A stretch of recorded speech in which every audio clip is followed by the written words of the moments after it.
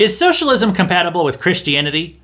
Where did socialism come from? And is capitalism any better? We'll discuss those questions for the next few episodes of the Cross References podcast.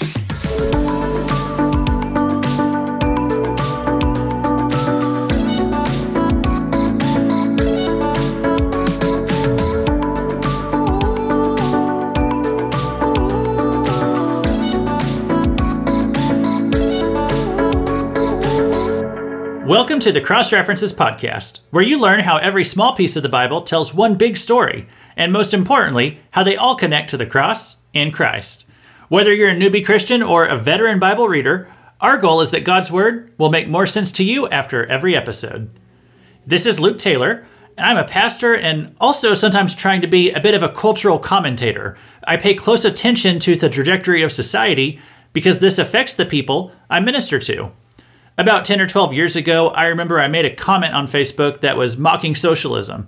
And it wasn't meant to be controversial. It was just kind of taken as a given that long ago that socialism was this outdated, terrible idea that always ended in failure. It was a relic of the 1900s that we had collectively left behind. And when I made this comment poking fun at it, it's because mocking it was generally accepted as normal and non-controversial. However, one of my Facebook friends was a little bit upset about my comment. She believed that socialism was a good idea. And she was, by the standards of back then, and probably still today, would be considered an extreme liberal and was very anti-Christian. And she had an extremely different worldview from me. But even still, I was surprised that anyone, anywhere, would bother to defend socialism, especially someone who grew up in the same America that I did. But that one person that I knew who was pro-socialism, before long it was 2, and then 4, and today a large segment of the population has a favorable attitude towards socialism. A recent poll said that at least 4 in 10 Americans have a favorable attitude towards socialism. And so as I was saying, I follow the trajectory of society, and the acceptance of socialism is rapidly expanding. Being against socialism was a normal, boring, uncontroversial position 10 years ago, but now it has become quite controversial indeed. And worse, this economic philosophy has not just infected the United States of America, but also the church.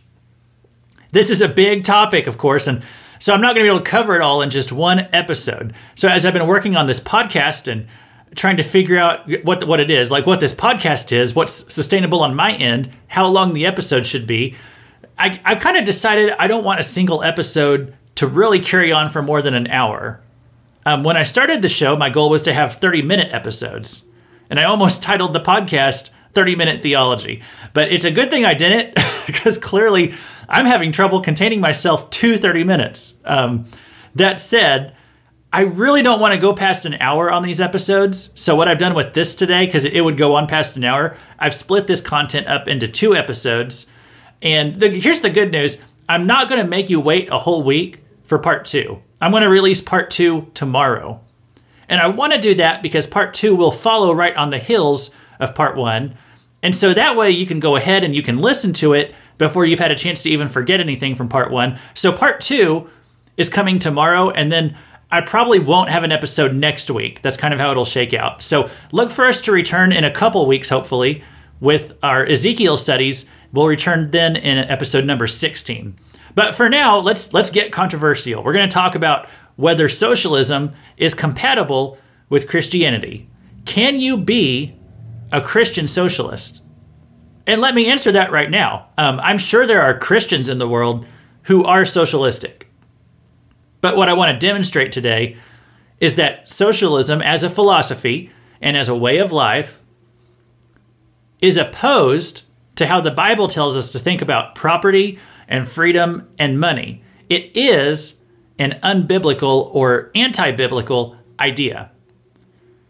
So listen, I'm not saying that a Christian who desires a socialist form of government has lost their salvation or is a fake Christian. I'm not saying that. What I would say is I believe that they bought into a worldview or a philosophy that's opposed to the teachings of Jesus. And it's a philosophy that originated with an ungodly man who hated Christianity. So when I call this lesson Socialism versus the Bible, I'm not trying to judge people's salvation on this. Here's what I'm trying to do. I'm trying to do what it says in 2 Corinthians 10:5. We destroy arguments and every lofty opinion raised against the knowledge of God and take every thought captive to obey Christ. Now, I know that sounds really negative right there. Let me backtrack just for a second. What I want to do is I want to demonstrate that socialism really is an idea that's raised against the knowledge of God. And quite literally, I'm going to try to destroy it. Okay, I don't know if that's better. I don't think I made it better. Let me approach it also from this lens. Matthew 7:17 through 20. It says, "So every healthy tree bears good fruit, but the diseased tree bears bad fruit. A healthy tree cannot bear bad fruit, nor can a diseased tree bear good fruit. Every tree that does not bear good fruit is cut down and thrown into the fire. Thus you will recognize them by their fruits." So today, we're going to talk about the fruit of socialism. It produces bad fruit in the lives of the people who follow it. And if you're listening and you're like, well, wait a minute, socialism, that's just an economic system. It's not a belief system. Well, if that's what you think, you would be disagreeing with Karl Marx. He's the man who created socialism. Marx believed that socialism and capitalism were not just economic structures, but that they were entire worldviews. So let me give you my main idea today, because we're going to keep coming back to this, and in the next episode, we're going to keep coming back to this idea. Socialism has fake virtues and real vices. The virtues of socialism are counterfeit. They are not sincere from a Christian perspective. But the vices of socialism are very real. They provoke corrupting attitudes in people, the kinds of attitudes that Christians are supposed to rid themselves of. So today, I'm going to use socialism based on how socialists define it, okay? Not making up my own definition. We're going to use theirs. And then I will talk about the fake virtues of socialism, followed by the real vices.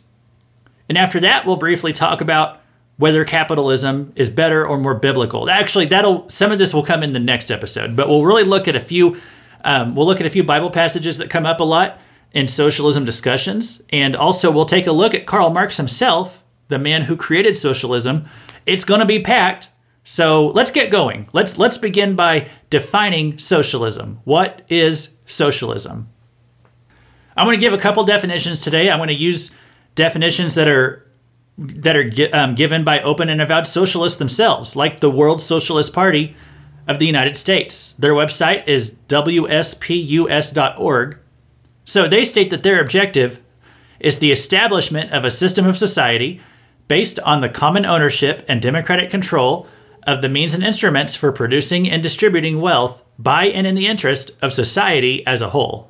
Okay, so that's their definition, and I'll talk about what that means. Let me explain what socialism... let me tell you what socialism is seeking to do, and I'll explain why it wants to do that. And then I'll talk about how America is adopting socialism. And then that definition I just read, if it didn't make sense right there the first time, it'll make sense after I explain socialism's intentions. So as you know, our current economic system in America, it's based on private ownership of your possessions, as well as your property and your business. So if you start a business, such as a store, a farm, a factory, whatever, some way in which you create something or sell something or whatever, that is your business, okay? You own that business. Now, you can hire people to help you, and if the business is not successful, of course it dies, or you have to do something else to make money. If it is successful, you can expand, you can get richer, you can do whatever you want. You can start another business. You can give more money to charity. You can do both. It's up to you, because you've earned the money, so you can do what you want with it. Your money and your choice. As long as you haven't done anything illegal, of course, to get it. Well, then you can keep your money, keep your property, keep your business, and do with it all as you please. So that's our current system. Socialists do not like that system, and we'll get to why in a minute. Socialists want the government to own your business and your property. They want the government to put a limit on how much money that you can make, and anything that goes over that limit is taken by the government, and it's given to people that they believe need it more than you. Or they will use it to fund government-run programs that provide goods and services to the public, such as healthcare or higher education. Now, you may have noticed as I was reading that definition from the World Socialist Party, World Socialist Organization, whatever, it didn't say anything about government owning this stuff. It said, in the definition that they used, it said common ownership. Or as some socialists will tell you, they'll say that the businesses should be owned by the people. All right? That's the phrase they use a lot. Especially in socialism, they talk about the people all the time. But the people is not a legal entity. Okay, so you can't take a big business like Walmart and say that all 300 million people in America, that they each own 1/300 millionth of Walmart. Okay, that would be untenable. It's not logically really possible. It's not feasible. So what it really means when they say the people or common ownership, really what it means is that the government's going to own it. Okay, even though they will say the people or the public or common ownership, the reality is that it means the government will own it under socialism. And what do they want the government to own? Well, anything that is a means of production. That would be infrastructure, farms, factories, energy, medicine, anything. They don't want to manage, a bunch of little mom and pop stores or family-owned restaurants all over the country. The government doesn't want to mess with that. The government wants corporations. And they'll even help the corporations to not have any small business competitors. So under socialism, small businesses suffer a lot. It's really not going to make it under socialism. Now, why do socialists want to do this? Well, socialism is based on the philosophy of Karl Marx. He's a German economist from the 1800s. And his philosophy, sometimes you'll hear it called Marxism. Marxism divides everybody up into categories of either oppressor or oppressed. Okay, you're either an oppressor who's taking advantage of others, or you are an oppressed person who is a victim of the oppressors. And so Marx applies this to employers and employees. The people who own businesses, the people who employ others, the people who make money, they are identified as oppressors. The people who work for a boss are called oppressed. And he believed that workers should have control over what they produce, not their bosses. He believed that the worker on the ground level should be making just as much money as the guy managing them from upstairs. He believed that the owners of the business should not be allowed to profit. He thought that profit was literally theft. And so he said, if you make any extra money, then you are stealing from your workers. And then he also believed that unemployment was good. He thinks that having a job is a form of slavery. And he believed that society's goal should be that only a few people have to work so that everybody else can be free. Free to do whatever they want. And of all of the failures of socialism, every time it's tried, I would say this is the one thing that it's very good at, unemployment. Socialism is really good at driving up unemployment. And by the way, I'm just telling you what Marx believes, okay? I'm not giving you a skewed interpretation. I'm not like searching out the most radical positions he held. I'm just giving you the main principles of his economic philosophy. This is what you'll find on pro-socialism and pro-Karl Marx websites, all right? Another main principle is he believed that monogamous heterosexual marriage should be done away with. Get rid of the nuclear family, is what he said. Because he said, right? He said in our current system, we are enslaved to providing for a spouse or a family. And if we are enslaved to providing for a family, then we aren't truly free to be our happiest selves. And so he wanted everyone to be free to do whatever they want, whenever they want, that the only thing preventing us from doing that right now are the so-called oppressors who demand that we actually do work for them if we want to make money. So that is what Marxism, aka socialism, that's what it is. That's where it comes from. And I want to mention how it's working itself out currently in America, because in our country, we have also adopted this oppressor-oppressed framework for dealing with people, for categorizing people. And in the past 10 years, that framework has been applied to a lot more than even just the rich and poor. If you go back to about 10 years ago, as I said, this is when socialism was just starting to creep into the culture, where people were starting to become open socialists, something that you didn't really see much for the past 50 years that somebody would be openly socialist. You just didn't see that. At one time in America, it was illegal to be an open socialist. No exaggeration. It was literally illegal at one point in America in the 1900s. But anyway, over the past few decades, that was a very rare thing that somebody would say something that audacious. And then about 10 years ago, we really started to see that societal shift. So if you go back to right at 10 years ago, there were some protests going on that they were called Occupy Wall Street. This was a Marxist philosophy. There were rioters breaking out in big cities across America. They were people who claimed that they were tired of making so-called low wages while their bosses and the big businesses were making millions of dollars a year. So this phrase, 1%er, became popular. It was the idea that the people who are the top 1% richest Americans, that they are withholding their money from the rest of society and forcing the rest of us to be poor. So it was an us versus them attitude based around income inequality. And the Occupy Wall Street movement died down, but this whole oppressor versus oppressed narrative really did not. It was expanded. Really, it was also expanded to race. It would, they started to say that white people are oppressors, and anybody who's not white is oppressed by white people. They would say that women are oppressed by men, that gay people are oppressed by straight people, that transgenders are oppressed by cisgenders. Everything was breaking down into this oppressor/oppressed dichotomy.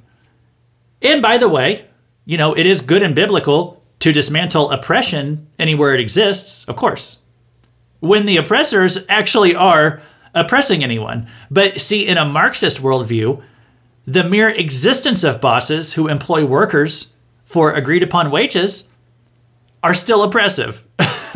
The mere concept of having to work to make a living is considered oppression. So in cultural Marxism, the mere existence of white people or straight people is considered oppressive to the rest of society. So this is how socialism is working out in America.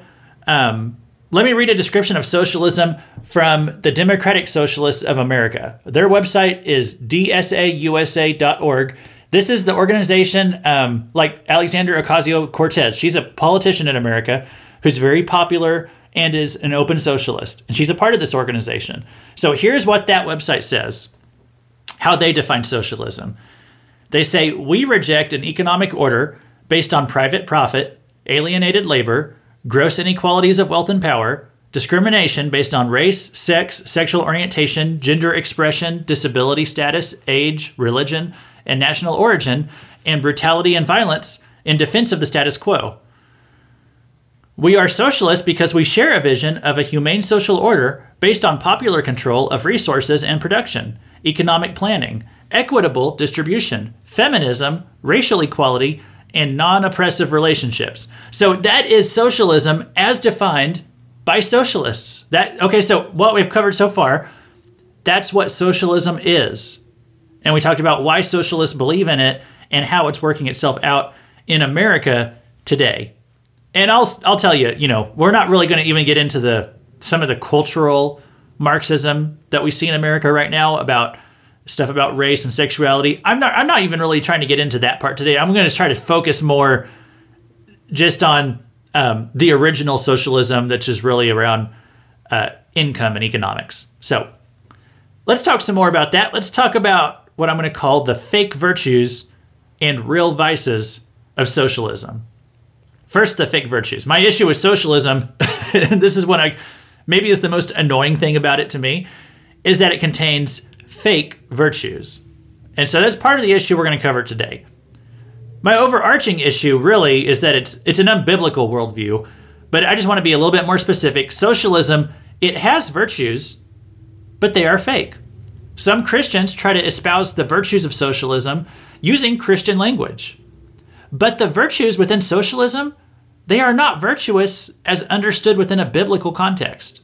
So, for example, socialism is described as caring for the poor. How does socialism care for the poor? Well, socialists will say that it will take money from the rich corporations and the richest members of society and will divvy that money up among the poorer members of society. This is called wealth redistribution. Remember how Karl Marx thought that profit was theft. So the way you solve this problem is by having the government come in and take a company's profits away and redistribute that among everyone else. Kind of like Robin Hood. Steal from the rich, give to the poor. It sounds noble, right? Well, this is not virtuous as understood by the Bible. Okay, yes, the Bible tells us to give to the poor, but the Bible never tells us to take someone else's money and give it to the poor. It tells you to do it with your own money. Taking someone else's money that they earned, like in a legal way, in a fair way, and giving it to someone else, that's never commanded in the Bible. Like, that is not charity. If you see someone else in need, then you take off your cloak and give it to them. That is what the Bible says. You don't take a rich person's cloak and, say, oh, well, they had an extra cloak anyway. The Bible doesn't tell you to do that. And by the way, taking something that does belong to someone else and doesn't belong to you, that is stealing. Even if you pass a law to do it. But we're going to get to that in the vices section. So socialists will often try to appropriate Jesus into their cause, and you'll hear them say that Jesus was a socialist, that redistribution of wealth, that it's the Christian thing to do. Although it's funny how the Bible never commands that. We'll look at a Bible verse later that some people try to say demonstrates socialism. That'll actually come in the next program.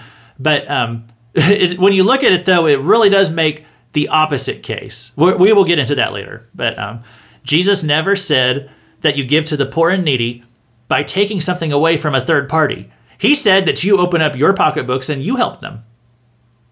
And by the way, any of these pro-socialism celebrities who like to go out in interviews and they want to promote socialism, they say, raise my taxes.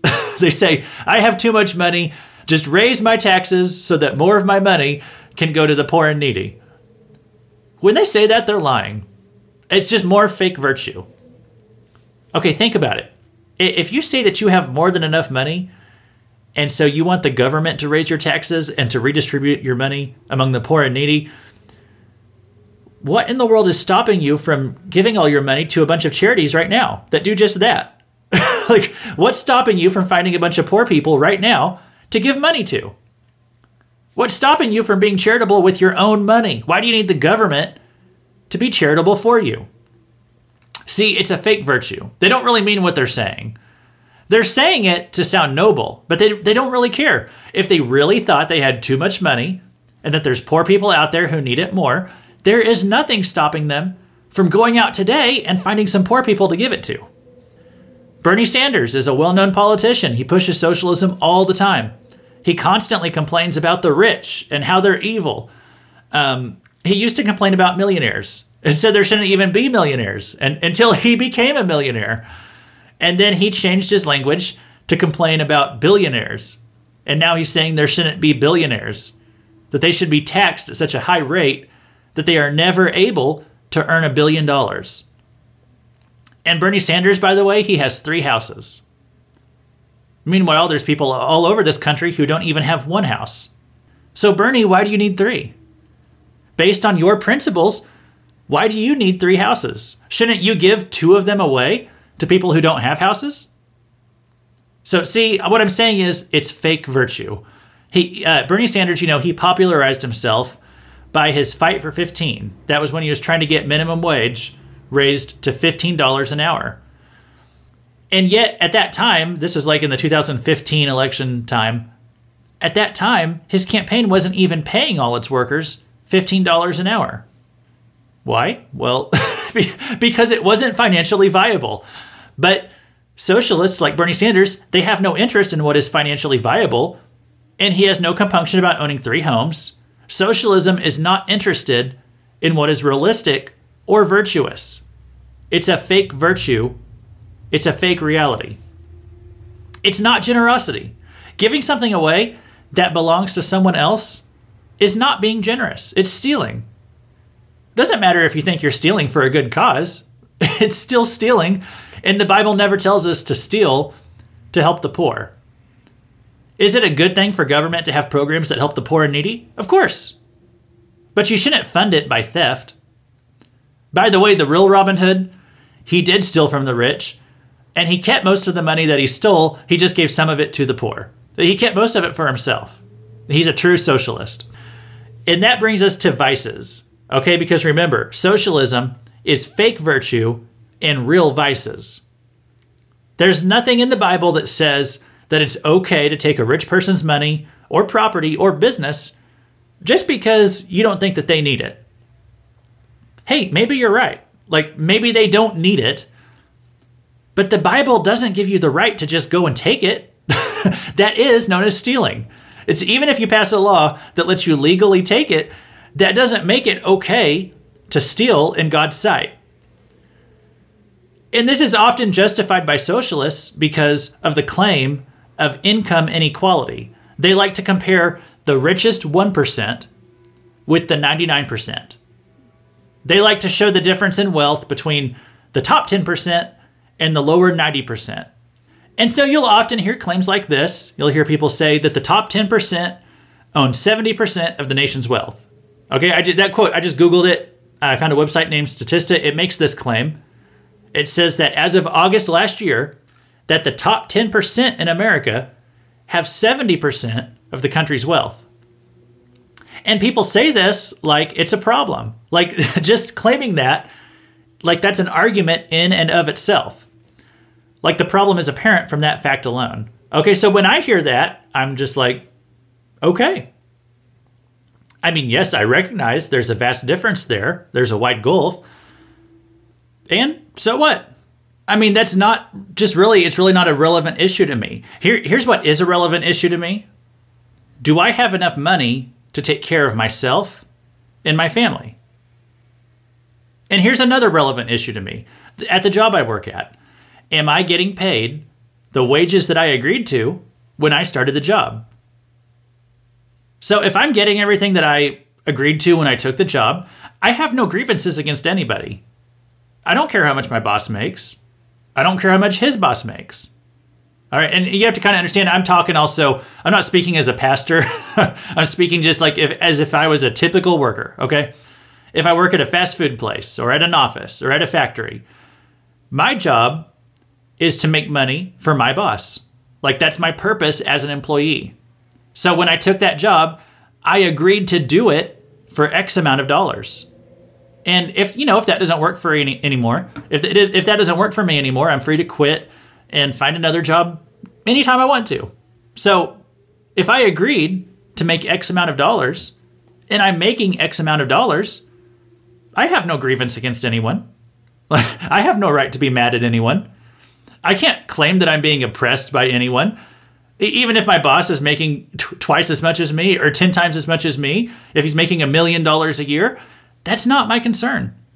Like that's between him and his boss. It's between him and God. He hasn't done anything against me. Now, by the way, if you are a boss out there, and I'd just say this, you are obligated to pay your employees everything you agreed to, like whenever you hired them. And as the cost of living goes up, I think you should remember to raise their wages accordingly. Give them raises or bonuses for being a good worker. Those are all good business practices. And so if you work for a boss who doesn't do that, I don't know if I'd say they're necessarily oppressing you, but I'd probably be looking for another job too. Sure. And I'm not saying that it's impossible for a boss to oppress his employees with unfair burdens. Okay, of course, bad stuff goes on in businesses on a daily basis. Lots of businesses will try to take unfair advantage of their employees. So I'm not denying any of that. I'm just trying to make a distinction here between what is real oppression and this false oppression that socialism teaches. And just because your boss makes more than you, maybe a lot more money than you, that doesn't mean that you're oppressed. That doesn't make you a victim. It doesn't give you a moral right to try to take their profits. So you should go home each day proud of your paycheck, proud of your work, proud of what you accomplished. Okay? I'm not talking about being prideful, but I trust that you know what I mean here. That you should go home pleased with yourself for earning your paycheck and making enough to take care of yourself. And if you say that you aren't making enough to have a living wage, then why did you take that job in the first place? Go and get a job that does. Like right now, it's never been easier to find a job. But socialism, it tries to make you believe that if you have to work for a living, that you're somehow a victim. That's wrong. Socialism, it stokes greed and selfishness and jealousy. And this is the same complaint that socialists will give about capitalism, by the way. They'll say it's all about greed. And I am going to get to that idea later, on the next program, I guess. But socialism does the same thing. It tries to make you greedy by dwelling on what you don't have, rather than being thankful for what you do have. And it stokes jealousy of what rich people have. And these are the fruits of socialism: greed, selfishness, jealousy, and here's another one: laziness. Socialism breeds laziness. I mean, how could it not? Marx's own vision of the future was that only a few people needed to work so that everyone else could go out and just do whatever he wanted to do. Now, modern socialists will talk about a universal basic income, and that's the idea that the government might just send $1,000 or $2,000 to each person each month to let them live their life. And you might ask, well, how is society going to work if nobody works? And the answer is it doesn't. It would just fall apart. See, this is all pie in the sky utopia. It's not realistic or sustainable. But, the masses don't usually question whether something is realistic if it sounds nice. And the idea of being free to fish all day or lay around in bed all day and just have a steady stream of money dropped into your account for doing nothing other than being a couch potato, that sounds really glamorous to some people. But in reality, society would fall apart real quick. And Karl Marx was enraged whenever he looked at a surplus of goods on the shelves at the store. He would say, "Why are we working so hard to produce more than what we need? We're working too much." See, Marx, he would rather have not enough supplies to go around rather than more than enough, as long as it meant that people didn't have to work as hard. Well, socialism achieves that. It ends with bread lines and inflation, empty shelves.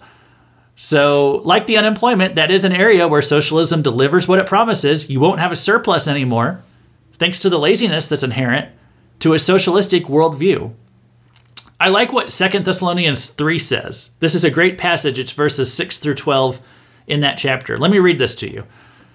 Paul said, "Now we command you, brothers, in the name of our Lord Jesus Christ, that you keep away from any brother who is walking in idleness."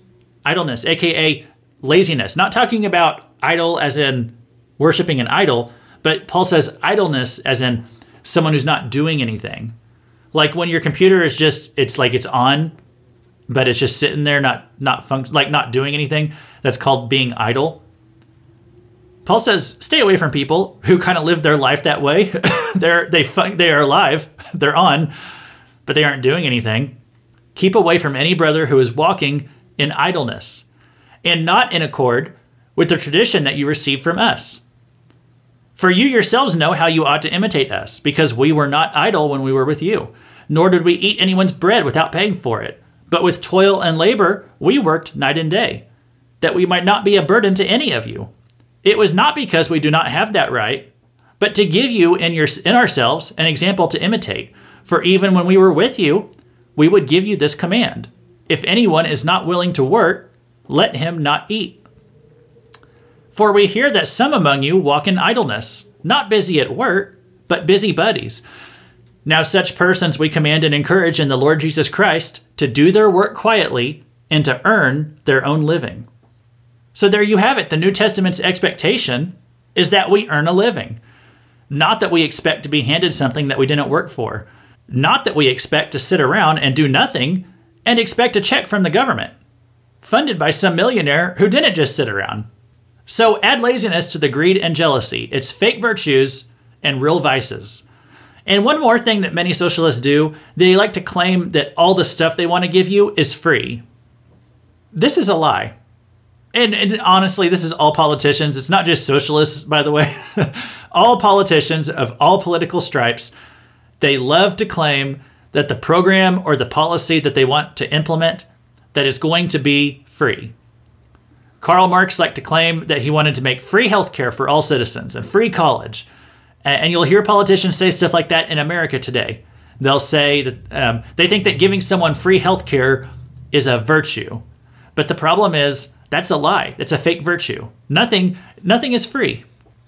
Anytime you hear a politician say that something is free, replace that in your head with taxpayer funded. Because that's reality. When you hear a politician say free, in your head say, nope, taxpayer funded. It's not free. Nothing is free. It's taxpayer funded. They're lying to you. Just this week, there's been these new headlines going out talking about how our president is going to give out free COVID tests and they're going to be sent right to your home. And that's the word they're using in the headlines, free. Okay? That's all a lie. It's propaganda. And I'm not saying it's just socialists who do it. Democrats and Republicans all say this. CNN and Fox News, they all say this. They say that government services mean free stuff. That is not true. And I actually think it's wrong for Christians to lie about stuff being free when it's not. So like when someone says, hey, you can go down to Planned Parenthood and get free contraception. Or Bernie Sanders, he wants to give free college to all adults. They are lying to you. When someone says that whatever law that they want to pass is free healthcare, okay, when they say that, just ask this question. What do you mean free? Like, are you saying the government has enslaved doctors and is making them work without pay? Well, no, they're getting paid. So it's not free. Someone is paying the bill. Guess what? It's you. Well, either that, or they're blowing out our national debt, which means your kids and grandkids and future generations are going to be paying for stuff, our stuff, with their tax dollars. Does that sound fair to you? Like, does that sound moral to you to make your kids pay for your college or doctor bill? I don't see that in the Bible. So when you hear people say that the government that the government needs to spend any more money at all to help with more social safety net programs that are going to help, they'll say, oh, to help the single moms or help the people in poverty or whatever. Just remember, guys, the government can't even balance its own checkbook. Every year, it's spending more money than it takes in revenue. Every single year. Which means that every extra dollar that they spend is being charged to future years, to future generations. So anytime we say, hey, the government needs to pay for X, Y, and Z, remember that when you say that, you're asking the government to be even more fiscally irresponsible than it already is, okay? You're asking the government to be a poor steward of its finances. I'm not trying to rant on all this, but I'm just tired of the lying. I'm tired of the fake virtue where some Christians try to talk about, they say, oh, we need to expand Medicaid, that healthcare is a right. And they insist that it's morally righteous that the government spend more money than it actually has. The government's already spending more than it has. So if you want to help a family of 5, like a poor family, if you want to help them, go to your bank, withdraw however much you want, and give it to one. Don't give the government anything, except maybe a Dave Ramsey CD. And I'm sorry to rant, but I'm just sick of the lying, okay? And if you think, oh man, he's getting really political today. Honestly, I'm not really talking about the political side of this. Like, if you want government-funded college, we can have that conversation. Good Christians can have that debate. Personally, I think it's a bad idea, but we can have that conversation. And that doesn't make you a bad person if we disagree on that. I'm just saying, don't lie about it. Unless you're using slave labor to provide it, don't call it free. And don't use the slave labor either, by the way. I'm just saying, don't call it free. There's only 2 circumstances that it could be free. If you're making people do it without paying them, or if you're actually charging it to the taxpayers. Either way, it's not really free. So all I'm saying is, don't call it that. I'm tired of the lying. I'm sick of the fake virtue and real vices. Okay, we're going to come up here on a hard stop. I'm stopping here for today because this is going to go on for a while longer. I've still got a lot more to say in Socialism versus the Bible Part 2. But like I said before, I'm not going to make you wait a whole week for it. I'm going to release Socialism versus the Bible Part 2 tomorrow. So make sure you tune in on the next episode to hear a bit more about this. Here's what we still need to cover. We need to talk about what the Bible says about socialism. Christians who are pro-socialism, they have some verses that they like to point to try to prove that the Bible is in favor of socialism. And I think they're worth talking about, so we'll do that next time. And I need to talk about a couple other things as well. I want to talk about Karl Marx. He was the creator of socialism. And I want to discuss his personal history and family life. I think it's relevant. And finally, I know the question that a lot of you are probably asking, what about capitalism? Could I really say that capitalism is any better? Or that capitalism is more biblical? Well, I kind of think I can, but I'll cover that at the end of next episode. So come back next time for part 2 of Socialism versus the Bible. Thanks for listening to the Cross References podcast. This has been Luke Taylor reminding you that Robin Hood was not a role model.